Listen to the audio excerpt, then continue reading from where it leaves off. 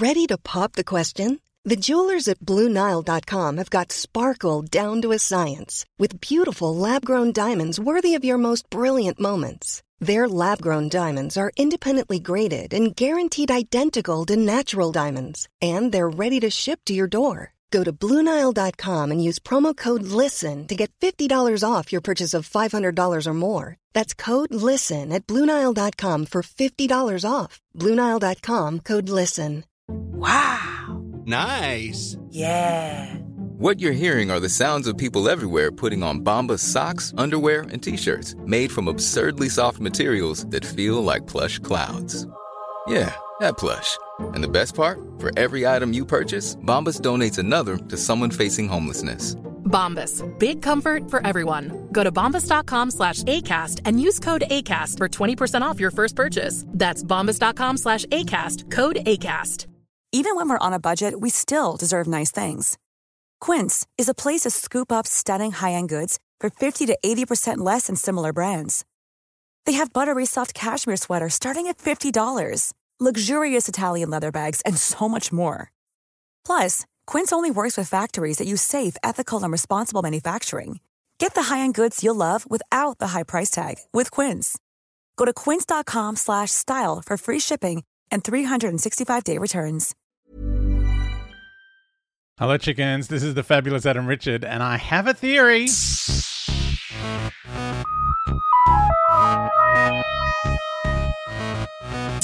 Oh, hello, chickens. Looking back at the survivors of the flux, which, given it had so much going on, I managed to get through it fairly quickly. Probably because I didn't go on any I'm Afraid of Angels tangents. I'm trying to hide from them. I'm not sure if I enjoyed it more than last time. Like, I enjoyed it about the same. There's so much going on. It is so berserk. I was a little disappointed that there was no explanation of what happened with, was it Peggy, the little girl? Like, I know she grows up to become that old woman. But what was going on? Like, she was there with Jericho and Dan and Yaz, and now they're all off on an adventure. I'm presuming, because it's 3 years in, maybe they've sent her off to... I'm having a theory. My theory is that they've sent her off to a boarding school. And that, you know, Harry Potter style. And that's where she's been for, you know, she comes back to that village at some point. Yeah, in the 60s, before the village gets, you know, sucked up again into space. And then I guess, you know, she disappears completely because the villages are taken out of time. It's all very strange. So, yeah, because what is left behind when they pull the village out? I guess it's, you know, they've taken the village at that point, but the village is still there because all the people disappeared. I don't know, because the unit are there now. Anyway, that was about the only hanging thread that I kind of really cared about. And Claire, what happened to Claire? She was with the angel and providing the voice, but when the doctor got shanghaied off to Division, but then Claire's completely disappeared, and she's, you know, but she does come back in the next episode, doesn't she? I can't remember. So that's they were our only dangling threads from the last one, and finally we discover what's been going on with Williamson and his tunnel hopping and turning up in every part of the story, in every part of time and space, which is, you know, I'm glad that he's been turning up everywhere, because it would be weird for him to be in the first one and then they just turn up and go, oh yeah, we can get to anywhere from his little doorways. I did love the idea of his doorways. Do you think they were the Kasavan in the transparent, weird, wobbly people? Like, that's what the drawing looked like. Like, that's a deep cut back to the Spyfall. Because did we ever get a resolution on them? Like, I can't remember if they were meant to be anyone or they turned out not to be. That was all very, confusing. But yeah, I loved Kate Stewart coming back. I thought she was great. I did wonder about her going home, because it seemed like a silly idea, given that the guy she's just told she knows is a baddie, knows everything about UNIT because he's in charge. But thankfully she survived that particular explosion, because she's smart. I don't know why people are breaking their phones. Just leave the phone behind. It's, the phone breaking is like a strange thing. I'm like, oh, that looks expensive. Surely it's better as a decoy. But yeah, also like flip phones. Like, what is she doing with a flip phone? It doesn't seem very 2017. Weren't we all on the single screen smartphone by then? Like, I know flip phones are back in now, but yeah. That was a weird one.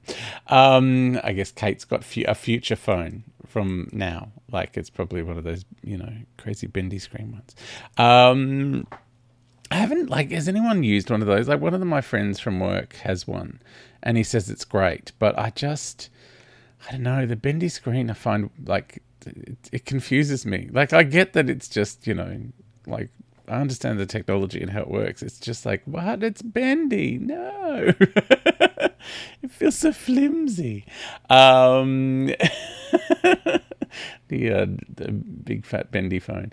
I did see someone using one on the bus the other day that was a wide one. Because normally they're like a flip phone, like up and down one, and then it bends in the middle. But this was like two full-size phone screens that opened up in like a little tablet thing.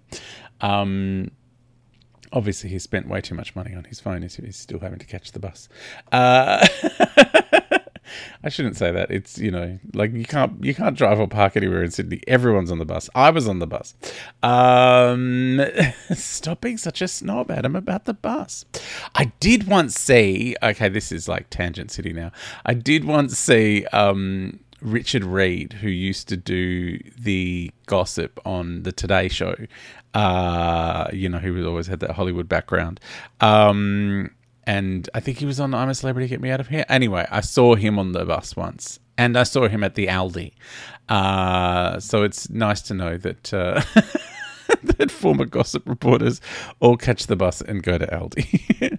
Because they started doing that on the Today Show after the news, like the 7:30 and 8:30 news. Because that's because I started doing that like in 2003, 4, and then they all went crackers with, we've got to have gossip after the news now. So that's a horrible trend I started. Doing celebrity and entertainment reporting after actual news. I probably didn't start it. I'm sure someone else did it. My boss was just copying them. So yeah, I enjoyed all the kind of like Tintin stuff, in 1904, where everyone was running around, putting blankets on sticks of dynamite. Trying to work out what it said on that pot. Did they ever work out what the pot said, what the date was? Because it was like, we need this date to find out when all this is going to happen. And then they never really found out a date. Instead, they got the fetch a dog thing from Old Mate Up the Hill and then sent the painting to Carvanista, who then couldn't do anything about it. It was a weird kind of that I know James described it as the Running Down Corridors episode, but the corridors were 1904, and I totally agree, because it's like none of that stuff really went anywhere or meant anything in the end, because most of the story was being driven in the division, which was only in one room. It was a gigantic room with a tree in it, but still, it was just one room. And so yeah, Tecteun being killed in the middle before the Doctor finds anything out, you're like, no. And I think this is where, the Doctor has just been told the whole reason that the Tecteun and the Division are destroying this universe is because the Doctor is seeking answers to her past. And maybe this is the tipping point that is like, it's costing too much trying to find out what went on before. Like the price is too high. Like she's, a whole universe has been wiped out, or almost wiped out. Like, there's bits left behind at the end of this, but there's been a huge mess left behind because of the Doctor's search for the answers. So it kind of makes sense of what happens in the next episode. So yeah, that was kind of shocking, losing Tiki Tiki Tata as soon as they've been revealed. But I guess, that was the end of her story. It's what I used to love when I was watching Lost. It happens in reality shows as well. As soon as you get the backstory of someone, it's like, oh yeah, no, they're going to go. Because, Lost kind of had the same structure as Survivor. It's like, when you haven't seen anyone in an episode of Survivor for ages and ages, and you're like, what's this character's story? And then they tell their terrible sob story and their, all the reasons they're on the show, and then they get voted out. That's like on Australian Idol when they go, oh, let's see their journey. Oh, I don't care about the journey. It's it all turns up in like terrible sob story business. Sob story was like a TV show in the Judge Dredd world where they had no other reality element. People would just come on and tell their terrible sob stories, and then would get sent money by people watching. Anyway, next episode we will get into the Flux finale, The Ravagers. Watch along, and please send me all of your messages on Facebook, Instagram, wherever you want to send me a message.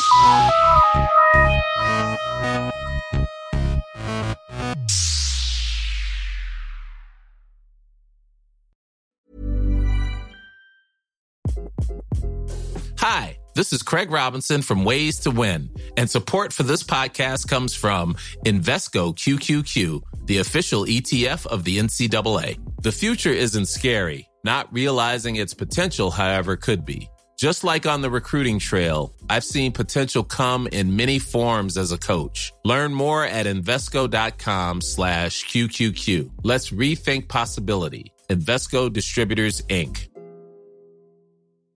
Even when we're on a budget, we still deserve nice things. Quince is a place to scoop up stunning high-end goods for 50 to 80% less than similar brands. They have buttery soft cashmere sweaters starting at $50, luxurious Italian leather bags, and so much more. Plus, Quince only works with factories that use safe, ethical, and responsible manufacturing. Get the high-end goods you'll love without the high price tag with Quince. Go to quince.com/style for free shipping and 365-day returns.